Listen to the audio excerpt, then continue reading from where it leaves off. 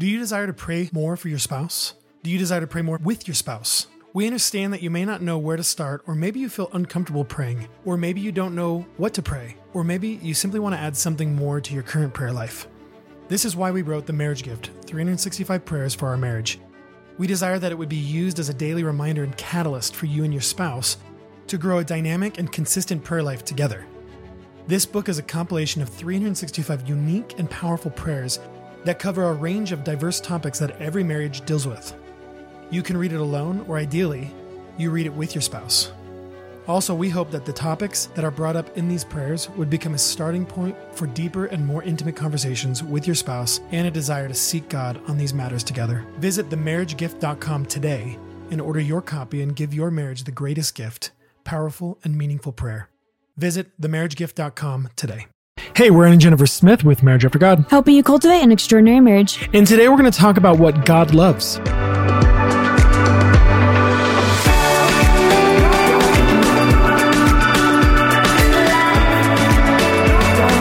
Welcome to the Marriage After God podcast, where we believe that marriage was meant for more than just happily ever after. I'm Jennifer, also known as Unveiled Wife. And I'm Aaron, also known as Husband Revolution. We have been married for over a decade. And so far, we have 4 young children. We have been doing marriage ministry online for over 7 years through blogging and social media. With the desire to inspire couples to keep God at the center of their marriage, encouraging them to walk in faith every day. We believe the Christian marriage should be an extraordinary one, full of life, love, and power. That can only be found by chasing after God. Together. Thank you for joining us on this journey as we chase boldly after God's will for our life together. This is Marriage After God.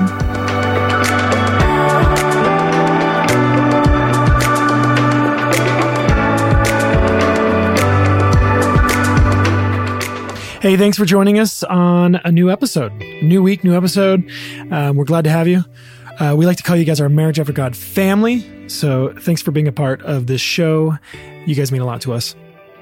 And before we get into the topic today, we want to invite you, if you have not done so already, to leave us a review. A star rating is the easiest way to do it. All you got to do is scroll to the bottom of the podcast app, choose a star rating, and boom, you're done. Or you can go even a little further and you can leave us a written review, which we love to read. And those reviews, those star ratings help new listeners find us. It's how all these podcast apps rank our show based off of reviews and downloads. So we'd really appreciate if you took a moment and left us a review. Another thing we want to let you guys know about, if you also haven't done this already, is the Marriage Prayer Challenge. We created this challenge for you as a way just to inspire your prayer life. If you are interested, it's really easy to sign up, marriageprayerchallenge.com. It's completely free, and you'll get 31 emails every day reminding you and giving you prompts for what to pray for your spouse. Not 31 emails a day, but... No, not 31 emails a day. You'll get 31 emails, one a day. One a day for 31 days. And it's pretty awesome. We've had hundreds and hundreds of people already sign up for it. So we just want to invite you. It's completely free, marriageprayerchallenge.com, and take the challenge. All right. So Aaron, you came up with this topic today. You felt inspired to talk about what God loves. Before we jump into maybe what inspired you, just off the top of your head, without looking at our notes or anything like that, what does God love? When I was thinking about this, the first thing that came to mind was the most famous verse of all, John 3:16, for God so loved the world that he gave his only begotten son, that whosoever should believe in him will not perish but have everlasting life. So that was the first thing I thought. I was like, oh, he loves his creation. He loves his people, the ones that he made in his image. So that was the first thing I thought of when I was thinking about going through these verses we're going to go through today, which now that we're into the topic, the idea of this episode was, it came out of some Bible reading I was doing the other day. And I was reading in Psalms chapter 37, and there was a line in there that says, and I believe it's verse 28, and it says, for the Lord loves justice. And so I was reading it, and that I've read that a lot in the past, and I've read in other places where it talks about what God loves. But there was a moment that I said, oh, this is literally telling me one of the things that God specifically loves. It's not just talking about in general, it's saying the Lord loves this. And I thought that was a pretty impressive thing that the Bible told us, something that God loves. And so I thought to myself, I was like, I wonder how many other places it tells us what God loves. Using the specific terms, the Lord loves, or God loves, or the Father loves, in regards to the God the Father.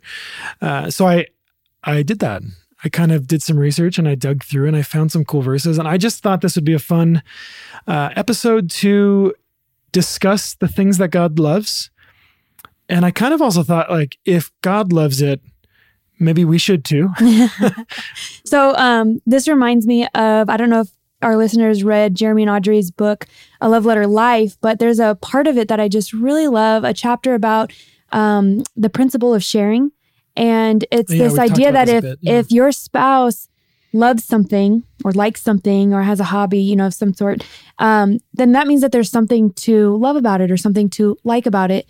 And so it kind of reminds me of this same concept. If God loves something, there's something to love about it. And so we should be paying attention. And probably not just something when it comes to God. It's like the thing we should love, probably. Right. And I'm sure most of these, as we go through, we'll be like, yeah, we love like that. But I guess the question we should ask ourselves as we read through these is, do we truly love the things that God loves? And at least start a prayer journey on it. Say, okay, Lord, like, do I love these things? And what does it look like to love these things? And why do you love them? And I don't know, maybe it'll cause our listeners to dig into the Word of God and find out for themselves. Well, why do you think it would be important for us to acknowledge or tune into what God loves? Why does it matter? Well, I believe there's probably a lot of Christians out there that say they love God, say they love Jesus, but oftentimes the love is this one way kind of love, like we love the idea of God or Jesus, or like, oh, that, the mighty power or whatever we want to call it. But like as a Christians, I know that there's varying maturity levels, and someone might say they love God, but it's a much different kind of love when you love what they love. Like if I say I love God, then I'm going to love the things that God loves. If I say I love Jesus, Jesus even says himself, if you love me, you will obey me. And for us to obey Jesus is to essentially love the things he loves and hate the things he hates. So if he loves us loving our neighbors, then he hates us hating our neighbors, right? That's a simple contrast. But I just think if we love God, wouldn't we want to know what he loves, who he is, what he's about? I was just going to say, this is what's already inspiring me and encouraging me about this episode, is that it's a way of getting to know God in a very specific way. And like you said, getting to know what it is he loves. And, if our prayer is that our hearts are aligned with his and we are transformed to be like him, then we will love the things that he loves. Yeah, and I think about it, the reason it surprised me so much when it said the Lord loves X, this thing. I just kind of imagine it like, if I was to sit with you, Jennifer, and say, babe, would you write down just things you love? Which I think we should do. I think that'd be a little cool exercise. Like, what do you love? Like, and it doesn't have to be an exhaustive, like all million things that you love, but if you were just to boil down the simplest things that you love in life. And then I think, like, how cool is it that God did that? Yeah. God kind of gave us his, not definitive list of things he loves, but he writes down very specific things that he loves. And we're going to dig into those. And of course, you've heard one of them. We'll talk about that in a little bit, justice. But I think that's really cool. Oh, I was listening to a pastor talking about going back to the idea of Christians saying they love God, but maybe not the things he loves. He was talking about people who say they love God, Christians, but they say things like, oh, I don't need doctrine and theology. I just need Jesus. Like, I don't need the specific words. I just need this idea. And he was saying, he's like, the problem with that is if we say we love God, don't we want to get to know him? And the only way to get to know him is through doctrine and theology, his word. The word of God. That's the written manuscript, the written document he gave us of who he is, which is pretty powerful to think about. And so we're going to dig through, and there's a handful of verses we're going to talk about, and then we're just going to discuss them. I'm going to read the verse, and then we'll talk about maybe why he loves that, just what it means to us, and how we could love those same things maybe. Okay, so when I was going through our notes for this episode, and you've been so inspired by this topic, the first thing that I thought about was Psalms 36:7. How precious is your steadfast love, O God. I love that. Like, how precious is it? So even the fact that we're studying it, it's like, we got to remember that it's steadfast. It endures forever. You know, it's just, I love God's love. Okay. And I also want to say that steadfast love, I mean, it's unchanging. So the things that we're going to bring up, when it says that he loves them, he's unchanging. He still loves those things. Yeah, he still loves it. Even though they're maybe in the Old Testament, in some of these verses, what God loves, he still loves. Yeah. He doesn't change those things. Okay, so. I know you already mentioned it, but let's just start. Yeah, the first verse we're going to talk about is John 3:16. For God so loved the world that he gave his only son, that whoever believes in him should not perish, but have eternal life. The world meaning? It's not talking people, about the system of the world. Yeah. Of course, it's talking about mankind. It's talking about God's creation as man, in his own image. He loves mankind so much that he gave his only son. And we know this because then it says whoever, meaning men or women, believes in him should not perish but have eternal life.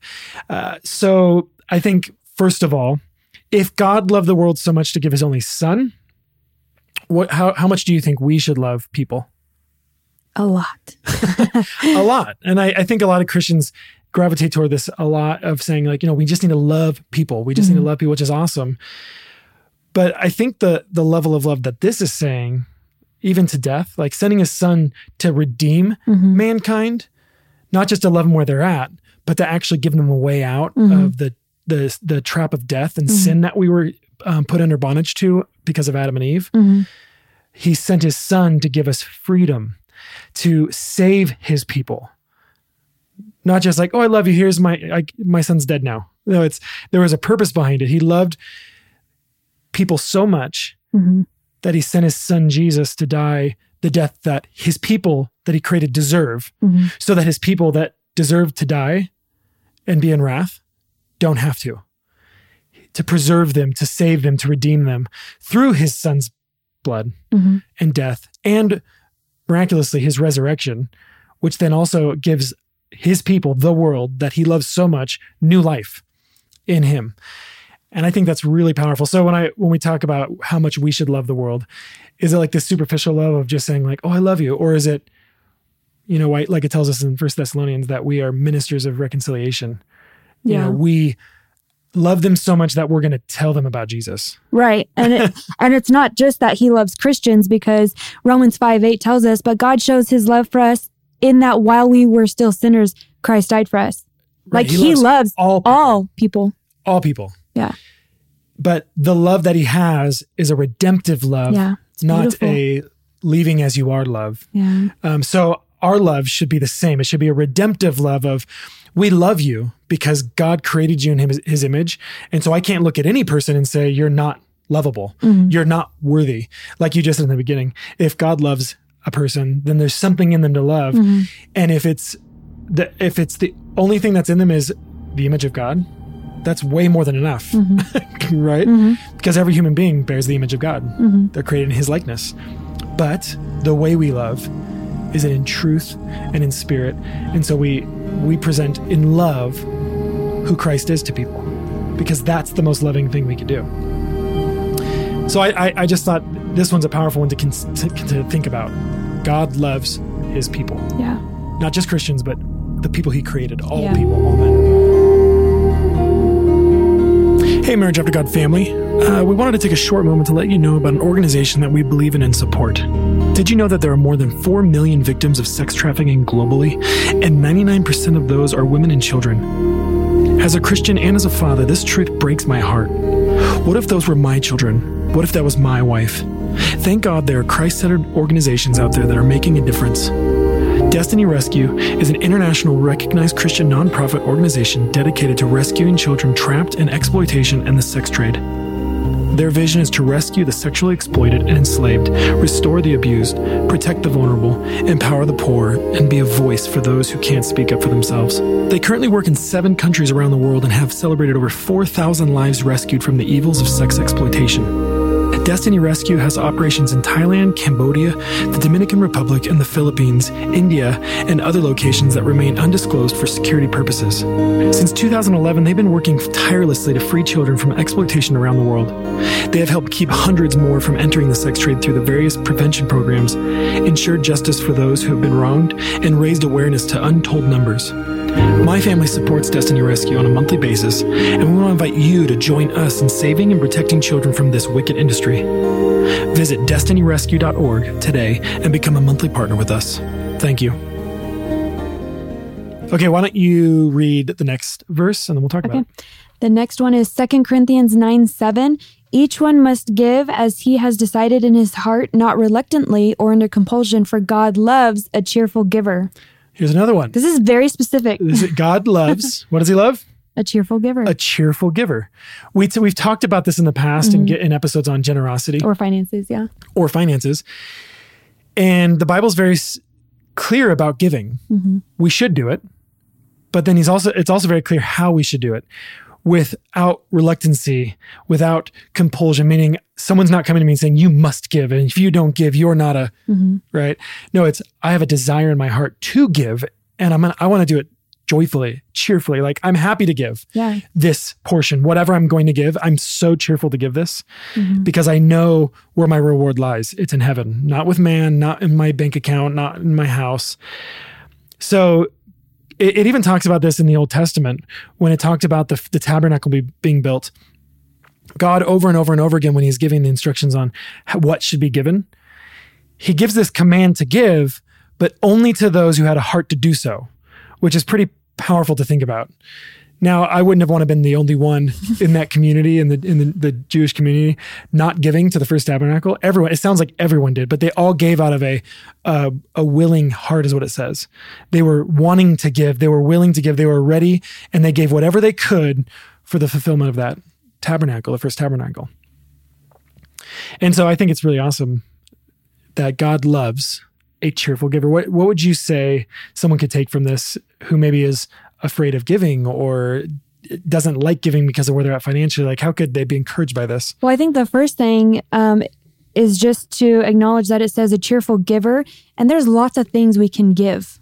We can give our money, our resources, our time, our energy, our effort, our love, right? So possessions. Our possessions. There's a lot of things that we can give in life. And so my question or my challenge would be to our listeners, consider where your heart's at today when it comes to giving and the opportunities God gives you to give.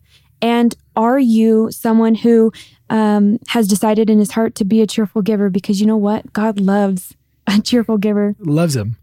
And that makes me want to stop and think, am I being cheerful when I give?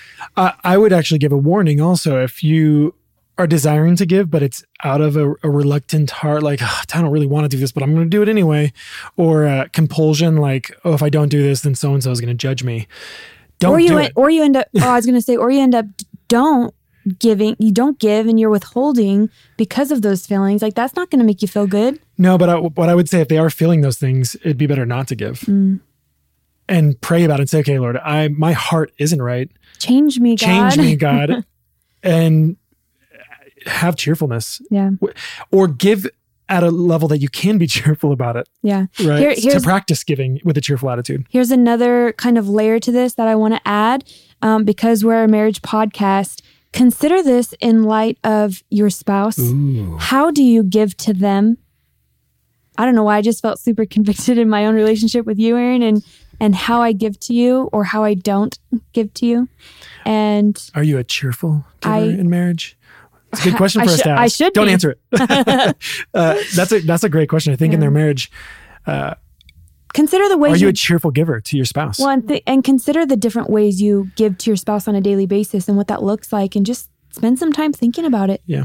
And if you're ever concerned about, like, well, if I give, what does that mean? Like, how's God going to help me, like, or take care of me, or these things, right? Don't give with expectation. Well, what I was going to say is, at least know this: God loves it when you do it cheerfully. Oh man. Right? That's good. So I would say dig into the Word of God and find out what He says about it more. Mm-hmm. But yeah, at minimum, God loves it when we give out of a cheerful heart. Okay. Number 3, Psalm 37, verse 28. This is kind of what kickstarted this whole thing. What kickstarted the whole thing. It says this, "For the Lord loves justice. He will not forsake his saints," which is by itself is a really powerful part of the verse. "They are preserved forever, but the children of the wicked shall be cut off." I think that's awesome.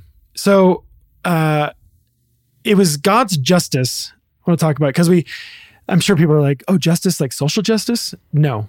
I just want to say right now, this is not the same thing as social justice. There's only one kind of justice in the Bible, and it's justice. God's justice is so good and it's so complete.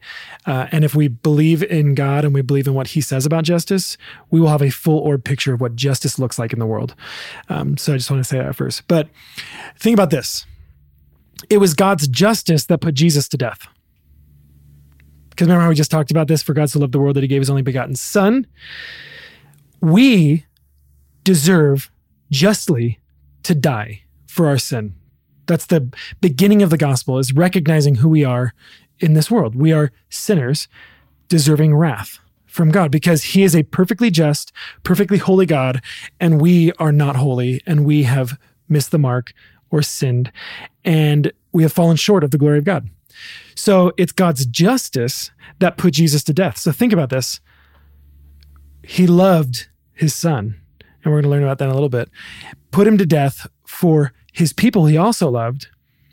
And then Jesus was resurrected, and now he has his son in glory and his people in glory, which is awesome. So his justice in perfect fulfillment brings salvation to the whole world for those who believe. That's incredible. So that's full, complete justice, that all men deserve death, but because of what Jesus did, all men can have life. We don't deserve life because there's nothing in us that we've done that would give us justly freedom. Only Christ did that. Because the only way we could be justified is if the penalty of our transgression was paid for. The requirement of the law must be fulfilled, and it was fulfilled in Jesus. So shouldn't we love justice too? Like, thank God he's completely just and justified us in Jesus Christ. That he didn't just pretend sin didn't exist. He didn't just say like, oh, I'm not even going to think about all those sinful things you did. And I'm not going to think about the wrath that you deserve. That would not be a just God. That would be a unjust God. Him just pretending like nothing happened. Think about a judge who sees a case and there's a murderer on the trial, and the judge just says, you know what? I'm just going to forget about the murder. It's not a big deal. What about the family that's not justice? There has to be punishment and payment for the crime. Instead, what happens is, and we've heard the story before, the lawyer says, I will take the punishment, right? So this is what we see.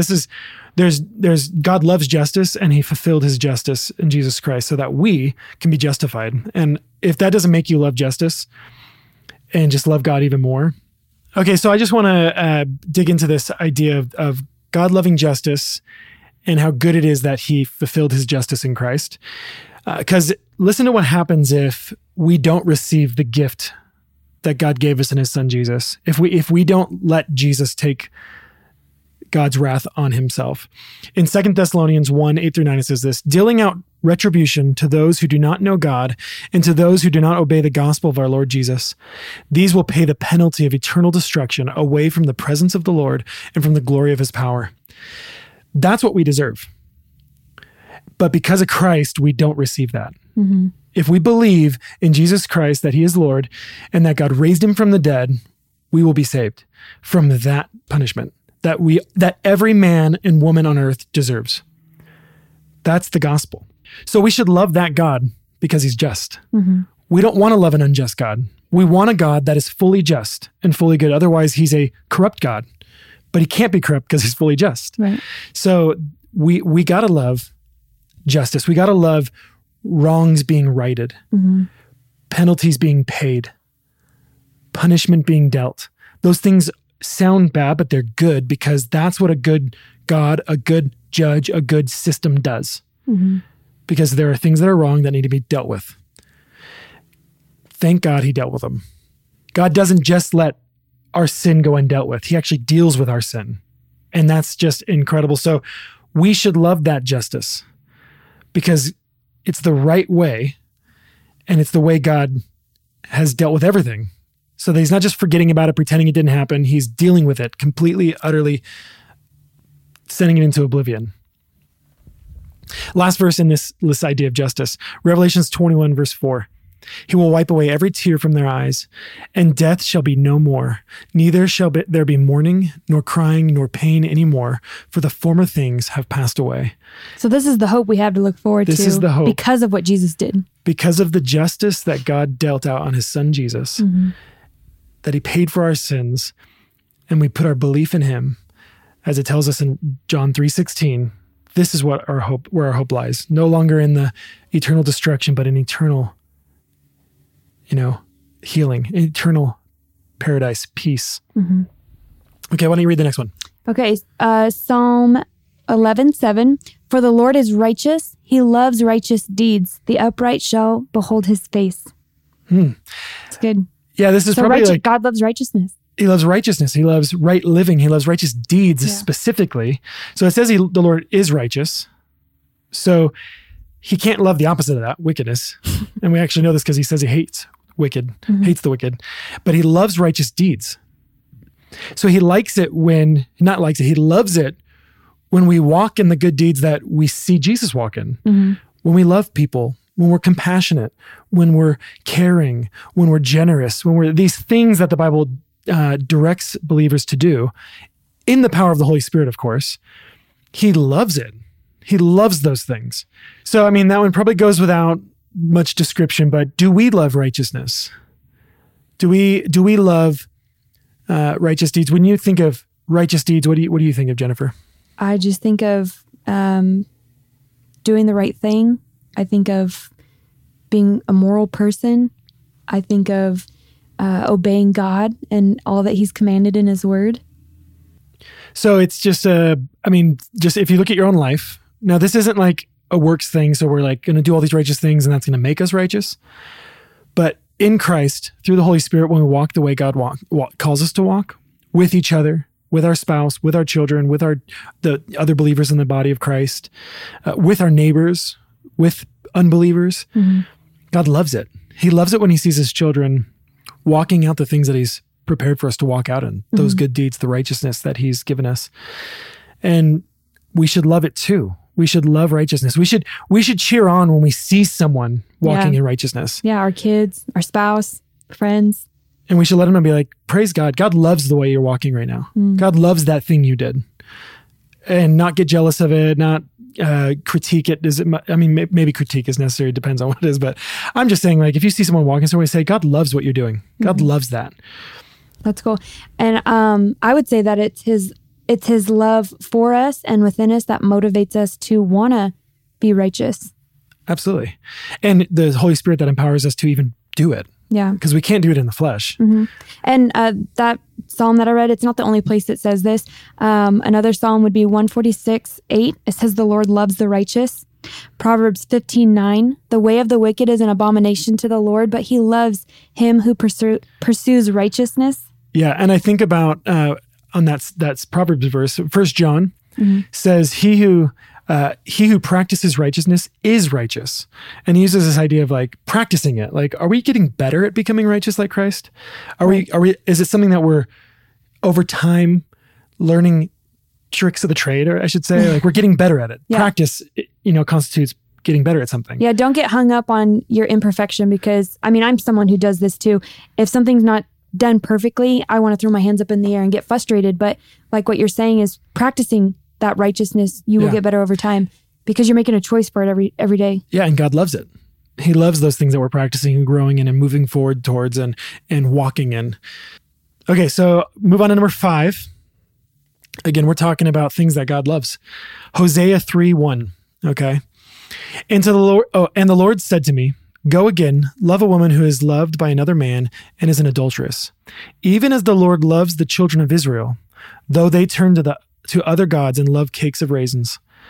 So it's kind of random. Yeah, but what Hosea is talking about, Hosea was a prophet, and God's using Hosea to show the people of Israel how they've committed adultery on God, how they've abandoned his relationship with them, their covenant, like a marriage. And he uses Hosea to do that. But in this verse, he's saying, go again and love a woman who has loved another man. So he's saying, what I'm going to do is I'm going to go love Israel, even though Israel has cheated on me, left me, turned their face away from me, worshiped other gods, right? And he's saying, go love a woman like that because that's what I'm going to do. God has always loved Israel, and he's not going to stop. That hasn't changed. I don't care what anyone says. God still loves Israel. Okay? Now, he loves the whole world, right? He said that. So this isn't to say like, oh, he loves Israel more. But for anyone to say that God doesn't love Israel, they haven't read the word of God. Yeah. Because right here, it says the Lord loves the children of Israel, and he has not changed his mind on this. And so at minimum, we should also love the children of Israel. We should look at Israel, the Jews, and say, man, I love those people. Because think about this. Jennifer, you sent me a video of these Christian, what were they? They were Messianic Jews. They were Christian Jews. So they were Jew so they were Christians, but they were Jewish. So they loved Jesus, and they're just talking about why what their faith means and how they fit into the picture. And they talked about how Jesus was a Jew. All the apostles were Jews. The first Christians, guess who they were? Jews. And that's an incredible thing. We cannot forget that as people of Christ. We cannot just throw that out and be like, nope, it's always been Gentiles only. No, actually, the first church started with Jews. Jesus himself was one. All of the apostles, Paul included, Jew. And so when I think about it saying God loves Israel, I think we should have a heart for Israel. And babe, I've loved seeing you because you love learning about Israel. I find it fascinating. Yeah. And reading about what's going on in Israel and the people and the language even. I pay attention to headlines in the news for like recent discoveries and stuff because they have unearthed. You're talking about excavations. Yeah, so much history and things that support the Bible and the history of the Bible. And so I have a love for Israel. So at minimum, friends, we should love Israel also. I don't know what that means, but we should love those people just like we love everyone, but we should look at it and say, man, God loves Israel. I pray that there's a mass revival in Israel, that the Jewish nation would come to know the Lord in droves, that they would recognize that the God that they worship sent his son Jesus to be the Messiah. He was the Messiah. He was the anointed one. He was the Christ, theirs and ours. Yeah. All right, let's jump into the next one. Okay, so number 6 is John 16:27. This is Jesus talking, and he says, "For the Father himself loves you because you have loved me and have believed that I came from God." And guess who he's talking to? The disciples. He's talking to his disciples. So he's saying, for the Father himself loves you, disciples, because you have loved me and have believed that I came from God. And what's awesome about this is because the disciples believed before everyone else did, before Jesus even died on the cross or ascended into heaven or showed himself to them after he resurrected, they believed. And I think that's an incredible thing because we believe and get to have the Holy Spirit right now. They believed amidst him being alive and walking with them as a man. Like imagine if a man was standing right next to you right now. And he's like, I'm Jesus, I'm the Messiah. And you're like, excuse me? Are you sure about that? So they believed then. They were some of the first to believe. And he's just pointing out, he's like, God, my Father loves you because you have believed that he sent me and you love me. And so God loved the disciples. They had a big job to do. They had a huge job. They literally were starting the church and giving the full revelation of Jesus Christ to the world through the epistles, through Paul, through the letters that we were going to receive after Jesus ascended into heaven. And if they weren't fully convinced of God's love, none of that would have happened. Nothing. Yeah. And so I want to point out something. If there's any of the disciples' writings in the Bible that you have qualm with for some reason, just know this. God loves the disciples and he loves the things that they wrote, and he loves their epistles. And so when we read the New Testament and we read letters from the disciples and we read their gospel accounts, we can know that they are true. And we should. Right? So I just wanted to give a little bit of credibility, extra credibility. Like if you've had any doubt before, do not doubt that the word of God is inerrant and perfect and breathed and inspired by God. All right. So the last one we're going to share with you guys, maybe we should have started with because he's been from the beginning But God loves his son. They are one and in love. So John 10:17, for this reason the Father loves me. Again, this is Jesus talking. Because I lay down my life that I may take it up again. He loves his son. Another one is John 15:9. As the Father has loved me, so I have loved you. And then he tells us very specifically, abide in my love. So God loves his son, Jesus. Therefore, we should too. Yeah. It's a simple one, but these are the handful of verses that I found that specifically say something that God loves. And I think they should, apparently they're notable. Like, oh, these are specific. It's almost like the gospel story.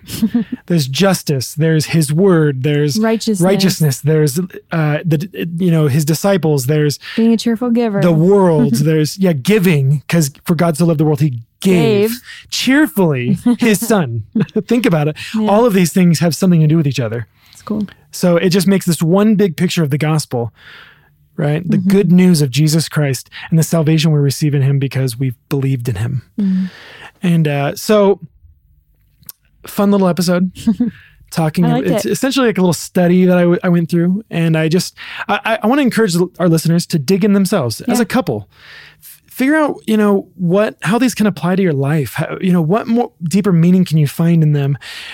Follow the rabbit trails when you see those little letters next to the words, in some of these verses. Those are called cliff note or footnotes. You look at that letter and it relates to another scripture, and go find that other scripture and follow those little trails and see what you come up with. We also just want to encourage you to consider how God's love is truly transformational. Like Aaron said, all of these verses that we shared today, have to do with each other, have to do with the gospel. And that is what has changed us as believers and has transformed our lives and also has transformed our marriages. And I would hope you guys would, be able to be a testament of that same power.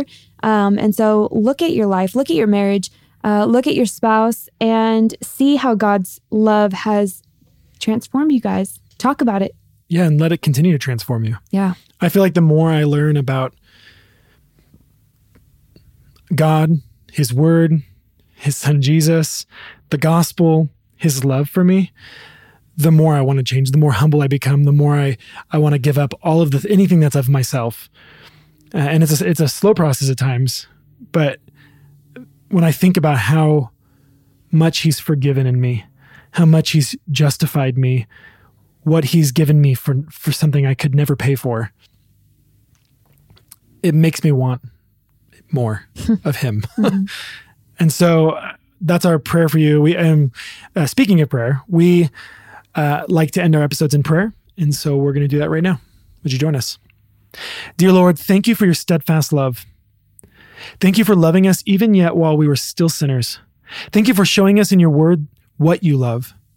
We pray that we would abide in your love every day.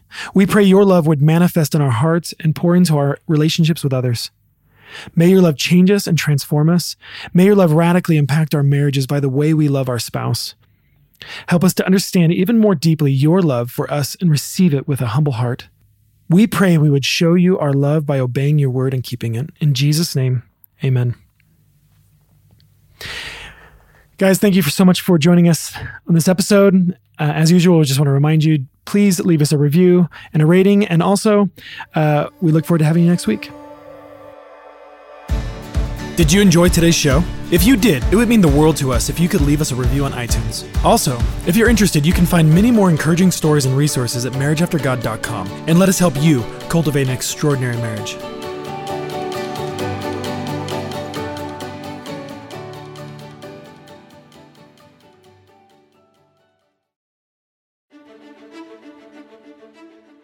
Do you desire to pray more for your spouse?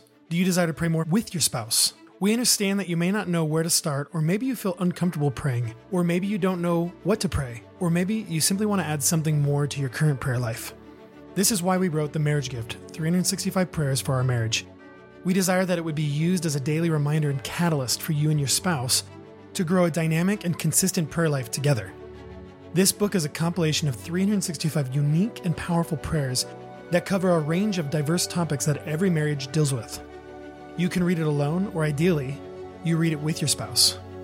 Also, we hope that the topics that are brought up in these prayers would become a starting point for deeper and more intimate conversations with your spouse and a desire to seek God on these matters together. Visit themarriagegift.com today and order your copy and give your marriage the greatest gift, powerful and meaningful prayer. Visit themarriagegift.com today.